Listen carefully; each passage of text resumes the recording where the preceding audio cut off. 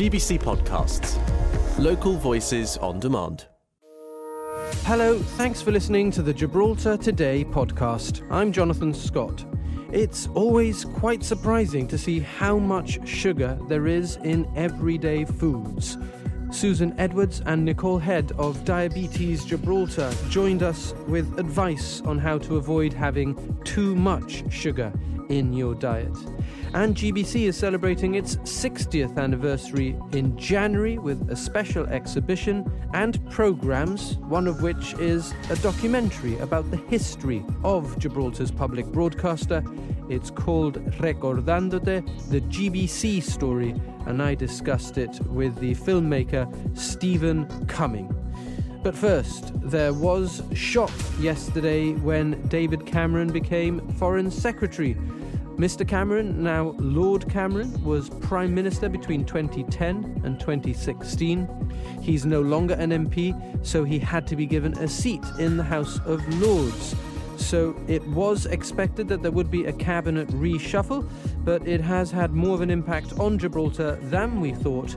And here to make sense of it is the GBC news editor, Christine Vasquez. I spoke to the Chief Minister about the appointments yesterday, and he said David Cameron was not a bad appointment for Gibraltar. He has a lot of contacts in Europe, he said, and it's a relationship that's already there. The only Prime Minister to visit Gibraltar while in office, it was a very short trip, if we recall, because sadly Joe Cox had been killed that day and he had to return to the UK. Fabian Picardo also said we haven't lost James Cleverly. Gibraltar has a lot of dealings, he said, with the Home Office as well, and he's there now as Home Secretary. I don't think that sort of relationship ever existed with Suella Braverman.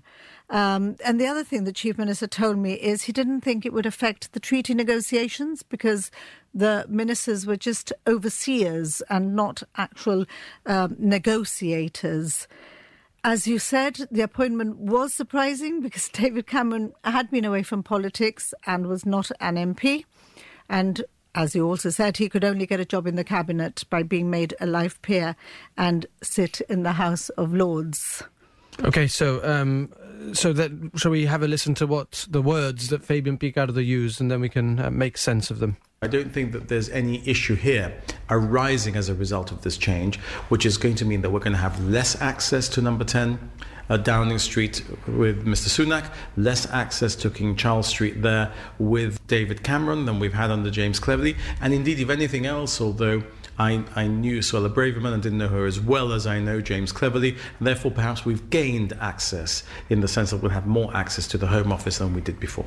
It's quite funny that Mr. Picardo finished his interview with you yesterday by saying, words to the effect of, all in all, it's not a bad appointment, which I thought sounded like it was slightly damning with faint praise. But I think overall he was very positive because of that main point that you've made. Before, there wasn't necessarily a particularly close relationship with the Home Secretary. And now the Home Secretary is James Cleverly, with whom Gibraltar has a close, and Mr. Picardo as its Chief Minister, a close relationship. Yeah, so we've gained two, is the way I think Mr. Picardo was saying. We have now David Cameron, with whom we have a relationship, and also James Cleverly. It's we don't know how difficult it's going to be for David Cameron. As far as Gibraltar is concerned, it's good, as we say, because it's somebody we have a relationship with. But, of course, there have been concerns in the UK about a lack of scrutiny for David Cameron because he won't be able to answer questions in Commons, not even from his shadow counterpart, from the shadow foreign minister. We understand reports suggest that the Speaker, Lindsay Hoyle, is looking into this to see what options are available. Of course, he will be scrutinised by the Lords, and even if the Lords isn't as cutthroat, perhaps, as the Commons, they are, of course, clever, so he will be scrutinised. David Cameron's appointment has brought back issues levied against him, the close links with China and the Greensill lobbying scandal where billions of dollars went missing after Lex Greensill's finance company collapsed. And he'd, of course, been given an office in Downing Street under David Cameron. And just interestingly, a bit of research and a bit of facts. Although ministers in the Lords are normally junior ministers, it's not the first time that a cabinet minister is in the Lords. The leader of the Lords, Lord True, is a cabinet minister.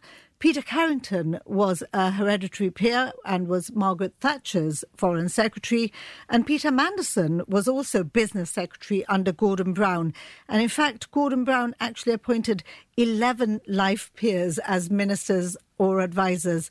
So surprising, but not unusual. And of course, as we know, UK politics, you just never know what's coming next. Yeah, well, Mr. Cameron resigned after Britain voted to leave the European Union in a referendum that he called, but voted no in. And he's back in politics. And he's back in politics. And The Economist summed it up as so. Mr. Cameron's questionable record in power and Mr. Sunak's picking of an unelected candidate for a top job casts the Tories as a party running out of talent and ideas. Not quite as positive as... Quite a bit harsh. Yeah. No. I think I'll stick to Mr. Picardo's...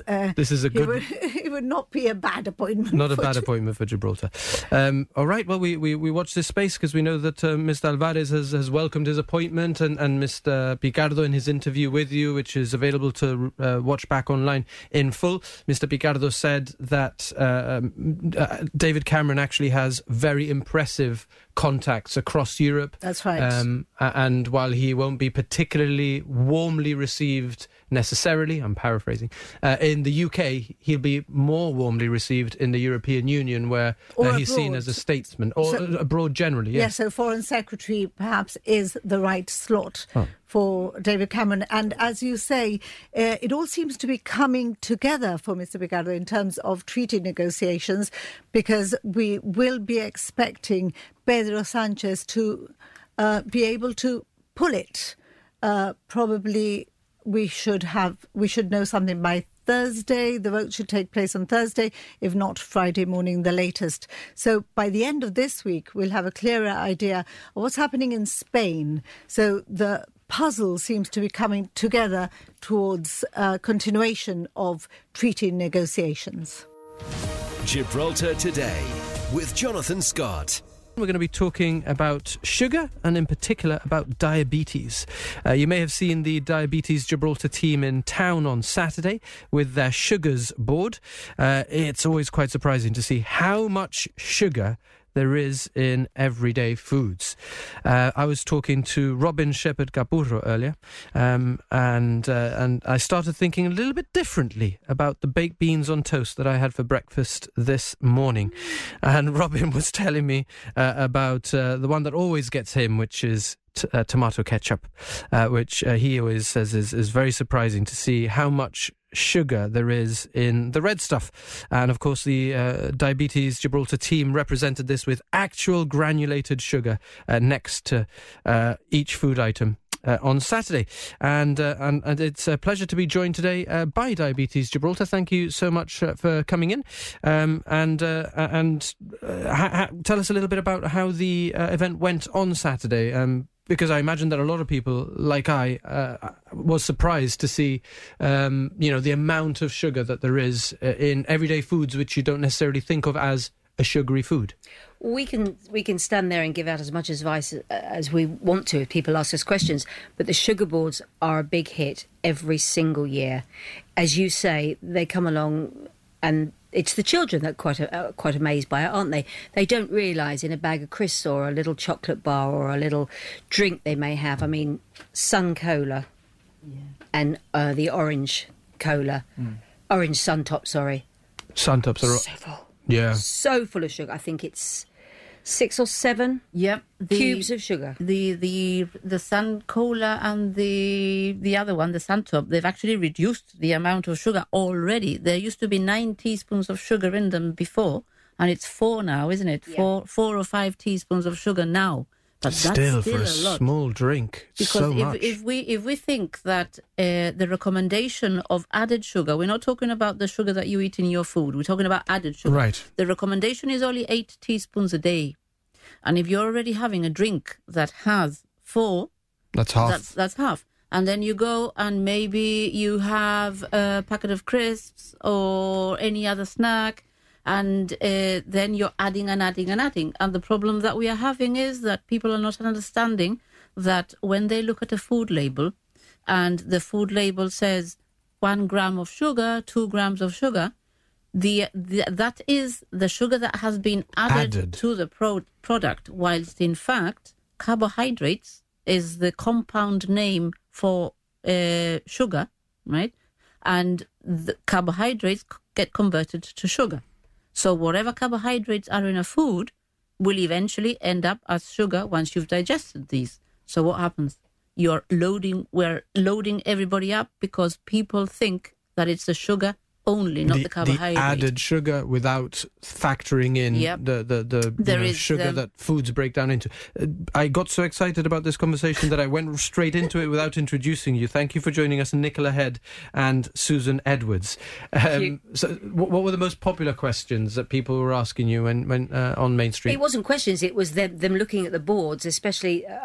I actually formatted the drinks board, so it was soft drinks as well as alcoholic drinks, and people looking at them, and I could hear them muttering, "Oh, well, I'm okay. Only 1/8 of a teaspoon in a glass of red wine. Look at your rosé, that's got 3 in. And I'm going to have a gin and slimline tonic now. Nothing, no sugar. Look at your beer." So they were also almost educating themselves. That's good. Into changing their drinks. And criticising the one next door who has the 2 beers, and look how much sugar you're having in your 2 beers. Probably, as Susan explains, you're having over your daily allowance. And you have a vodka and full-fat Coke. A can of Coke has 10 teaspoons of sugar in it. A full-fat can of Coke is more than the amount of sugar that you should have in one day as an adult. Exactly. So when you see someone having a can of Coke, 10 teaspoons of sugar are going inside. There are some products out there, which we can't mention names, but they have up to 4 teaspoons of sugar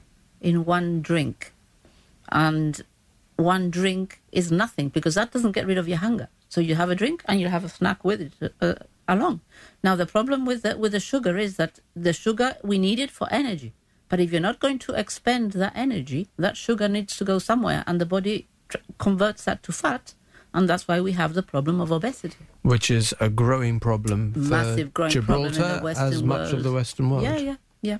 And in Gibraltar, unfortunately, we have a hereditary trait that we are predisposed to getting type 2 diabetes, because people who have parents, for example, if your parents has diabetes, you inherit the risk of getting diabetes. So if you're... Type 1 and type 2? No, type 1 is autoimmune. Although we know that there are people who have parents and children with type 1 diabetes, there isn't a particular gene that you can identify that says you're going to develop type 1 diabetes. But with type 2 diabetes, it's known that if your mother has type 2 diabetes, they pass on a 40% chance to the offspring.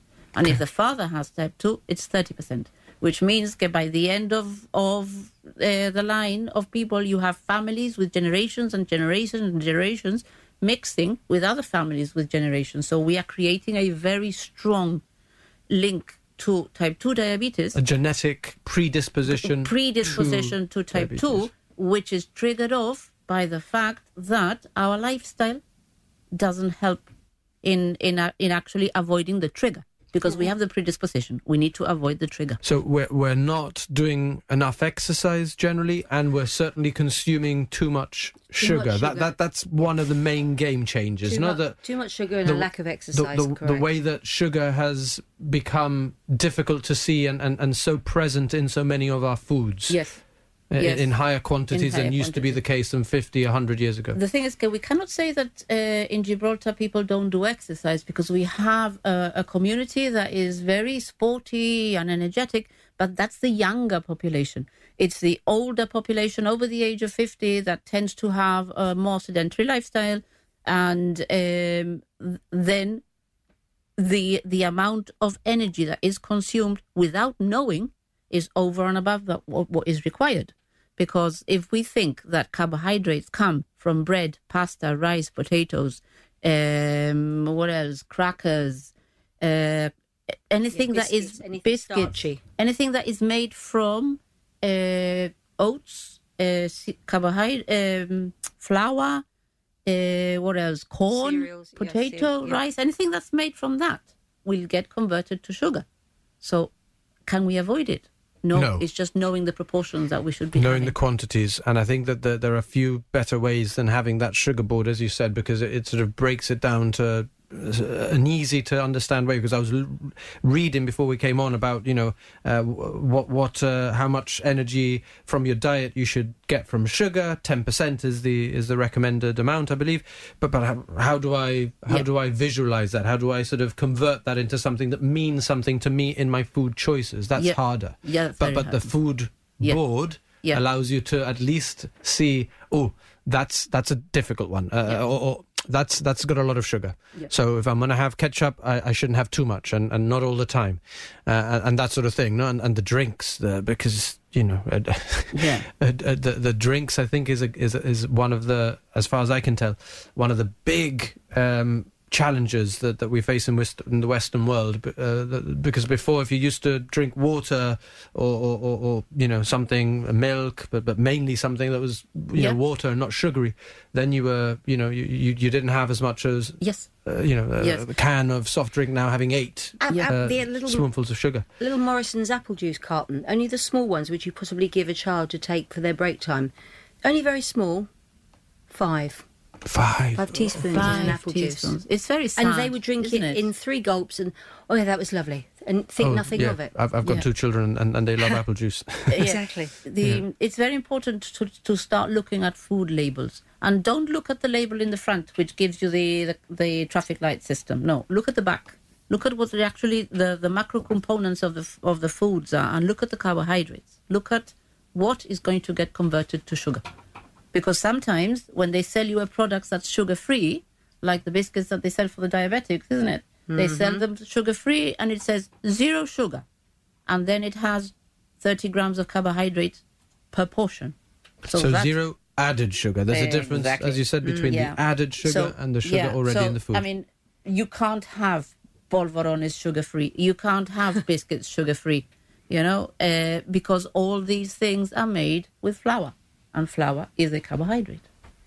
Right. Okay. So let's try and give some easy to take away nuggets of information. If somebody's listening to this and they're suddenly a little bit worried because maybe diabetes runs in their family and they like their biscuits and their favorite food is pasta and they like the occasional sort of soft drink, fizzy soft drink, what sort of practical advice can you give? Moderation. I mean, even type 1 diabetics who rely on insulin, they can still have a little of what they like, but it's the word little, not a big portion. Don't overindulge. Yeah. You shouldn't deprive yourself of anything, even if you're a type 1 diabetic, because it's not fair, is it? But it is moderation. And what we used to teach when we used to do the diabetes education is people should use the palm of their hands as their individual measure. So whatever fits in the palm of your hand is your personalized portion of carbohydrate. So say that again. Whatever. Use the palm of your hand to measure. This is your individual. What kind of food? For carbohydrate. Pasta, potatoes, bread, chips. Sweet potatoes is a carbohydrate. People think that sweet potatoes are better than potatoes. Potatoes are potatoes. They have carbohydrate. It's starch. Rice, anything that is known as well. There are some pulses as well, the buckwheat, the quinoa, all these things will get converted to sugar. Couscous, right? So whatever fits in the palm of your hand is your individual portion. That's your portion per meal. Per meal. Okay. Per meal. Not for the day. Per meal.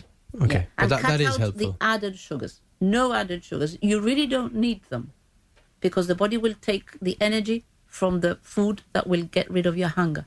which is what you cook at home. On Radio Gibraltar and on GBC Television. Gibraltar Today with Jonathan Scott. You may have heard that GBC is celebrating its 60th anniversary with a special exhibition in January, as well as special programmes, one of which is a documentary about the history of Gibraltar's public broadcaster. It's called Recordandote, the GBC Story. And here to talk to us about the making of that documentary is director, producer Stephen Cumming, who, of course, has been involved in broadcasting his whole life. How's that project coming along, Stephen? I'd rather you didn't ask. It's a difficult one. It's a difficult mammoth task. The sheer volume of information is the challenge, no? And as always, I suppose, you know, the difficulty arises in what you leave out as opposed to what you put in, no? And what's the product? 60 minutes, 90 minutes? I have no idea. Okay. It could be anything from 60 minutes to 3 1 hours. That's where we are at the moment. I would like to see it as 3 programs. That's my current thinking. But being so closely involved in the story makes it more difficult to stand back and put a public view on it. So as a documentary maker, you want to be objective and you want to look at it and be as fair as possible. Absolutely right. I mean, that's the prime.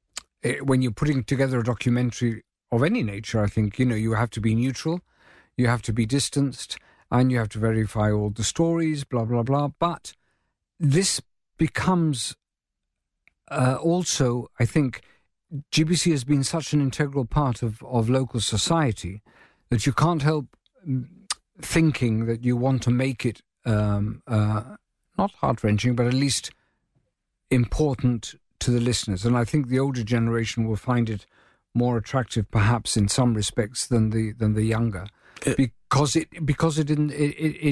provokes nostalgia. Of course, as I say, it'll be drenched in nostalgia. Oh yes, absolutely. It'll be for people to look back on, but I suppose it works in a way. We've heard James Niche say this about GBC Rewind as well as Flashback, which I think has served, to quote James Niche, the GBC chief executive, has served to sort of pull families together and say, oh, look, Mum and Dad remember this. Children, sit with us and we'll tell you about the Gibraltar of 30 years ago. That's right. And this might do something similar then. It'll be... Oh, it will. Yeah? It most certainly will. You only need to listen to the music of 60 years ago. That will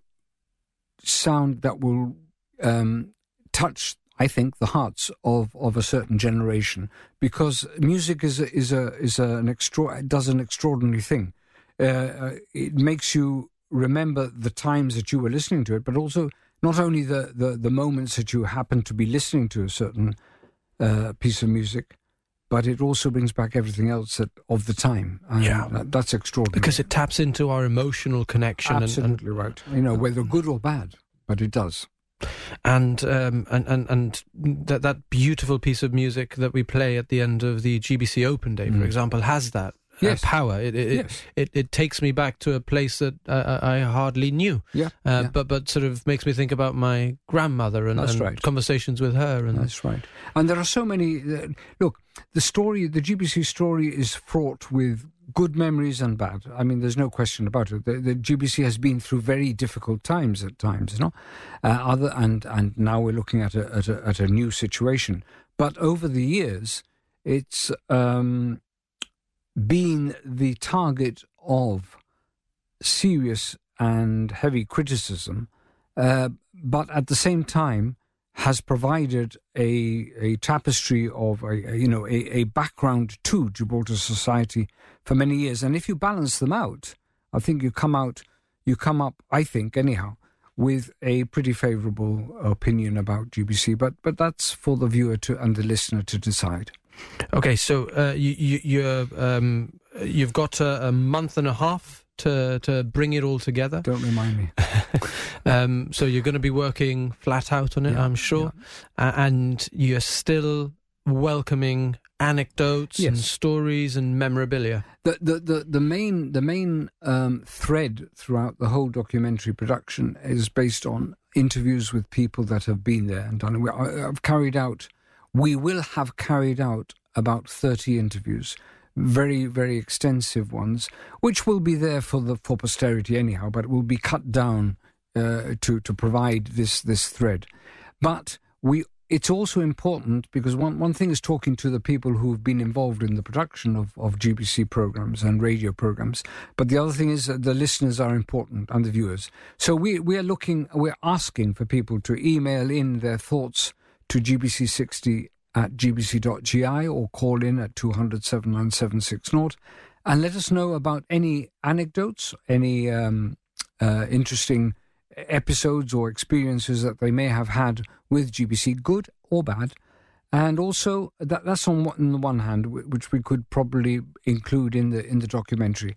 On the other hand, we have this exhibition that GBC is organising for January, and if anyone happens to have any item, any memorabilia that might be of use that they're willing to share with the public, all that will be very welcome. Okay, so it's gbc60 at gbc.gi. That's right, yeah. And Stephen, what would you say, apart from the sort of, you've talked about how much material there is, and you've also talked about the need to be objective despite being somebody. I mean, it would be strange, really, to bring in somebody from, I don't know, Andalusia or London to tell the story of the national broadcast. I think it's right that it be somebody who sort of is very familiar with it. But you want to ensure that you are objective enough and that you do it justice for the viewers and listeners, because after all, the public broadcaster is for the people. That's right. What other challenges, as if those aren't enough, what other challenges are there in telling the story and making it, sort of a story that has a beginning, a middle and an end? I think the biggest challenge is similar to what I mentioned before. What do you leave out? Now, that is by far the biggest challenge, because people are willing to talk about it. People are willing to share experiences. And we've done, as I said, so many interviews that there is a vast amount of information. So that's the biggest challenge. The other one is, unfortunately, that a lot of archive material, due to in certain circumstances, due to flooding at the South Barrack House, we were in like a rabbit's warren before, and subterranean at parts, and when it rained, it destroyed. It was difficult to keep the water out. It actually destroyed old footage and old recordings. So we have that problem to contend with. Although there is an element of a certain amount, it would have been lovely to have more. But that's a reality. Look, some aspects of the story will not be able to be visualized, although there are many photographs, and this is what we're asking the public to provide. If there are more photographs, all the better. But there's a substantial amount of photographic archive, but not so much of video or film or audio because of the circumstances. Remember, GBC has been through very difficult times in trying to economize. Its budget hasn't been what I feel now in retrospect should have been. So storage and tape use did not help the storage of archives. In other words, tapes were reused because there was no money to buy new tapes. As simple as that. No? And then you add the storage difficulties, and then the flooding. You have a serious problem in trying to find everything that you want. But at the same time, you have so much that you don't know what to cut. So it's a dilemma. It's one silver lining to that dark cloud that brought the rain, that flooded the old GBC, that did away with our tapes. Yes.